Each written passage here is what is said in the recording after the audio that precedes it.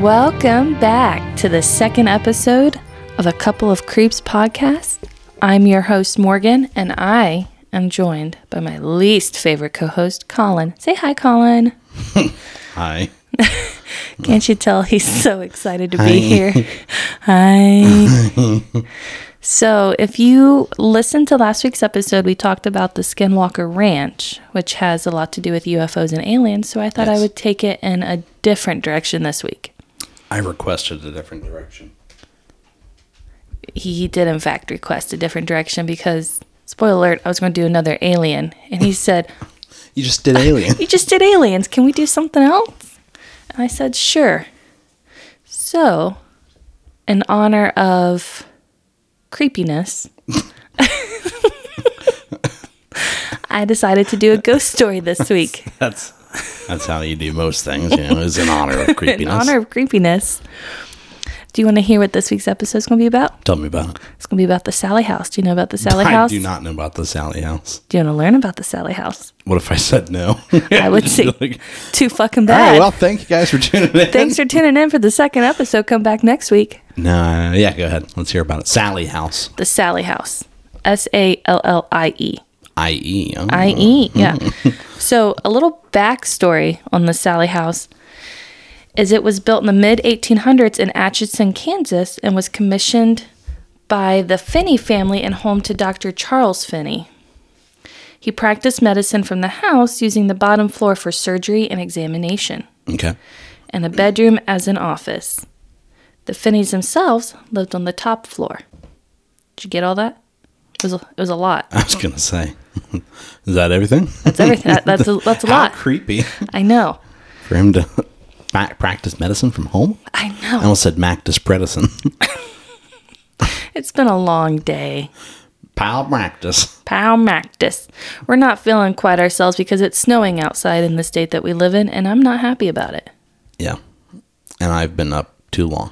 He's currently playing the God of War Ragnarok, like his life depends on it. Yeah, like it's a full-time job. I just let him be because he lets me beat and read my smutty stories. It's smutty. Smutty. The smuttier the better. Yuck. But so that was the backstory on the Sallie House. Yes. Now, legend has it that one day a frantic mother arrived carrying her 6-year-old daughter, Sallie. Did you get it? Yeah, Sallie? no, I caught it, yeah. Sallie. Wasn't sure if you got that there. Yeah, no, I'm clever. And it's also spelled with an I-E. I don't think that's a coincidence. I bet she dies there. Just you wait. Sallie had collapsed from severe abdominal pain, and Dr. Finney diagnosed her with severe appendicitis and thought that the appendix would soon burst and knew that there was no time to delay the surgery. So before the anesthesia took full effect, Dr. Finney began cutting on poor Sallie. However, Sallie's screams soon stopped and she grew pale and limp. Sallie died on the operating table, with her last memories being of a man whom she believed was torturing her. And that is how the legend of the Sallie House begins. Now, no one really knows how long the Finneys lived there before they left due to a lack of space, air quotes. Multiple former tenants have alleged paranormal activity and has especially been reported by male residents and visitors. Yeah. Some of whom have claimed to have been scratched until they bled. Shit, it's a bed and breakfast now? No. It's just people that have lived there? Yeah. Okay. So the Finneys left and didn't really tell anybody why they left. They just said it was due to a lack of space. Right on. So people moved in and people moved out, and nobody's really sharing what was going on. But residents and visitors assume You got it. some of whom have claimed to have been scratched until they bled, which has led to Sallie being dubbed the man-hating ghost, because she was truly only attacking the men that were in the house, because her last memories were of poor Dr. Finney trying to save her life. Yeah. Now, in 1993, the house was rented to a young couple and their newborn baby. It wasn't long after they moved in that odd things started occurring. For example, their dog seemed to growl at nothing, especially near the upstairs nursery. That's never good. No. Yeah.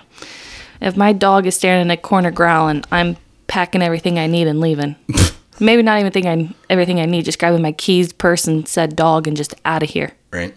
Now you might leave the dog. Yeah, I might leave the dog. I don't know. I'm also attached to my little one. Yeah, it'll be all right. Now, like I said, the dog seemed to growl at nothing, especially near the upstairs nursery, but things soon took a violent turn when fires started breaking out in the house. You got a pyromaniac for a I'll ghost. say that's a lot. And a series of sinister attacks on the husband began, such as objects would visibly move when he came near them. So, like, just picture him trying to sit on the couch and just falling flat on his ass. Yeah, the couch gets yanked out from under him. Or the table, he's trying to sit something down, the table just moves. That just... Was it that large of objects, or was it more like the pencil rolls away from him? I'm picturing it all. Right, is that what it told us when you did your research? Was that couches would move away from him and stuff? Yeah. It was like anything he was near, it would move away from him. So, like, if he wanted it, like if he wanted his drink on the table, it would move out of his way. If he was trying to reach for a new roll of toilet paper. Toilet paper. Toilet paper. It would just poof, gone. And now he would soon get scratches on his chest and abdomen. So we're back to the man. Yeah, back to attacking, yeah. Yeah, the man-hating ghost. But while all of this is going on, the wife and baby were never attacked. And so they obviously had some friends over, some visitors. Right. And some of these eyewitnesses caught some stuff.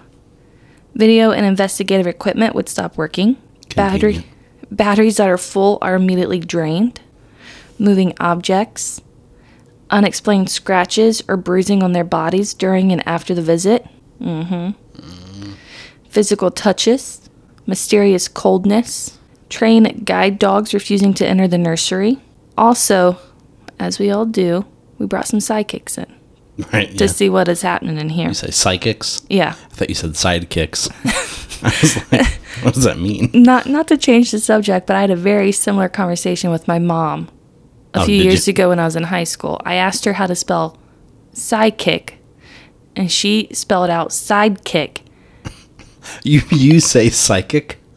Like And sidekick. she did. She spelled out the word sidekick, and I said, no, Mom, not sidekick. Sidekick, like, ooh, I see ghosts. And her response to me was, I don't fucking know. Look it up. And knowing my Saw mom... the flag blowing on the porch, and I was like... And knowing my mother, you can picture this conversation happening between us. Yeah, I don't fucking know. Look it up. So, many sidekicks have gone into the Sallie House and have confirmed the presence of spirits dwelling in the house, and many have also communicated with them, and skeptics have left as believers. Many paranormal investigators have visited the house and left with audio and video proof of paranormal activity. Now, that was in 1993. Okay. So, the internet's not very friendly on telling you when people move in and out. They just say, hey, this couple moved in. Right, yeah. But it said in 2016, the house was listed on Zillow, not a sponsor, for $1 million. And then it dropped to $499,000 in August. Quite the drop there. Yeah. And was eventually taken off the market in November of 2017. Does somebody live there, or did they just stop trying to sell it? No, I think somebody lived there, but I think people were going into the house and probably stuff was happening. Right, and then they don't buy it. And then they don't buy it. Like, they go in and go, oh, I don't, something feels off about this house. I don't. Yeah.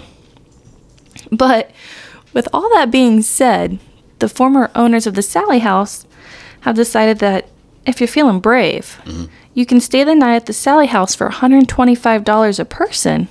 That's not bad. Or you can just do a self-guided tour through the house if you're looking for a little adventure. I don't know which one I'd want to do. I don't think I'd want to stay the night. I think I just want to do the self-guided tour and get out of there. And I was reading a lot of the reviews online. Yeah. And there were quite a few of them that had, we stayed the night and left with bruises and scratches. Yeah. Or, my husband was attacked. This happened. And I'm like, I can't see myself staying the night. But that is it for the Sallie House. It was a short but sweet one. Yeah. I'm a firm believer in the paranormal.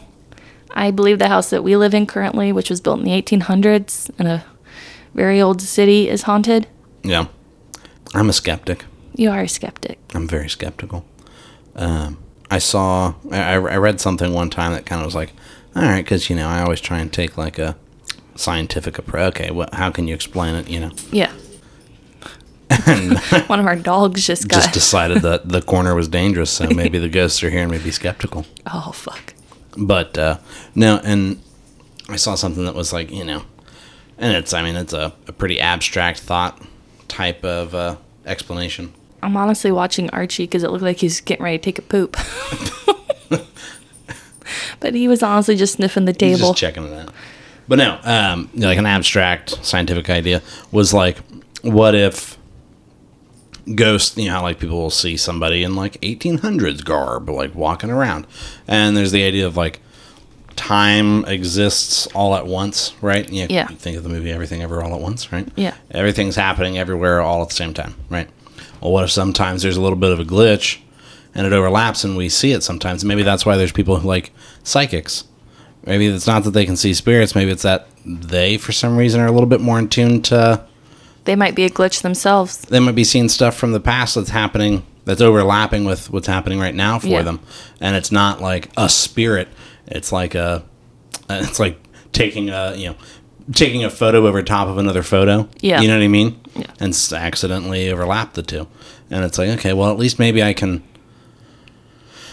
grasp onto that, the idea of like time existing all at the same time. And what if some people can perceive that accidentally sometimes, I do. I understand where you're coming from, but as of having seen a couple of ghosts myself in my lifetime, including my grandfather, Well, let me ask you, was your grandfather doing something that he did all the time? He was. The kitchen at my grandparents' house that he hand-built had a very old-timey clock. I'm not very confident on how old this said clock was. Yeah. Hung on the wall my entire life. Yeah. And you had to wind the clock with a special key. Yeah. And when he got sick, he made sure that everything was taken care of, and he told my grandma, all you will ever have to do is wind this clock. Right. Well, obviously when he passed away, we did not remember to wind the clock. Right. Between, mourning and funeral arrangements and everything. Yeah. And I was very close to him as well as my grandma, so I stayed out there with her, and I just drove back and forth to school and to work and everything. And at the time, they didn't have TV in the bedrooms except in the living room. Yeah. So I slept on the couch a lot.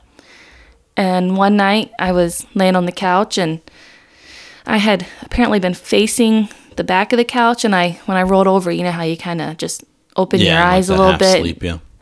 And I can remember going, oh, there's someone in there. And of course, when my brain registered that, I was like, oh. Well, when I looked again, it was just my papaw standing in front of the clock, winding it. Yeah.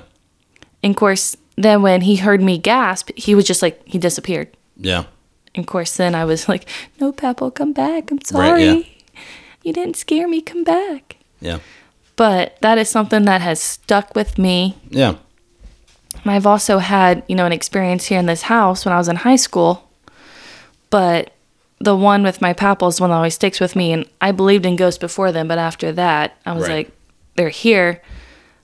I just don't know if a lot of them want to be seen. Right. And if they want to be seen, why? Did something happen to them here that has left them in that moment? Right. Or do they just like to move our cups around and see us struggle trying to make our morning coffee? Right. But, as I said, that was the Sallie House. I think you need to give us more detail. I need to give you more detail. What do you want to hear? I want to hear about, specific events. Like, you say all these visitors and all that have these experiences. I looked at so many websites, and they didn't. So, the one thing I can assume is most people don't want their identities out there. Right. Which is why, obviously we knew the Finneys built the house. Yeah. But we also don't know the couple that rented it in the 90s. Right. Now, I know that wasn't a long one. I honestly thought it was longer than it was. Right. When I was typing it out, I was like, wow. Man, I've been typing a while. I've got 3 pages of stuff. Right. And I was like, well, that's not bad. Last week was 5. Yeah. Well, yeah. Yeah. So you had about 60% of the writing. Yeah. But anyway, I hope you guys enjoy my attempt at the Sallie House. Again, I promise I will get better. I'm still learning, but I decided that I have a new tagline, and I want you guys to hear it. Are you ready? Colin's heard it. He knows. On a count of 3.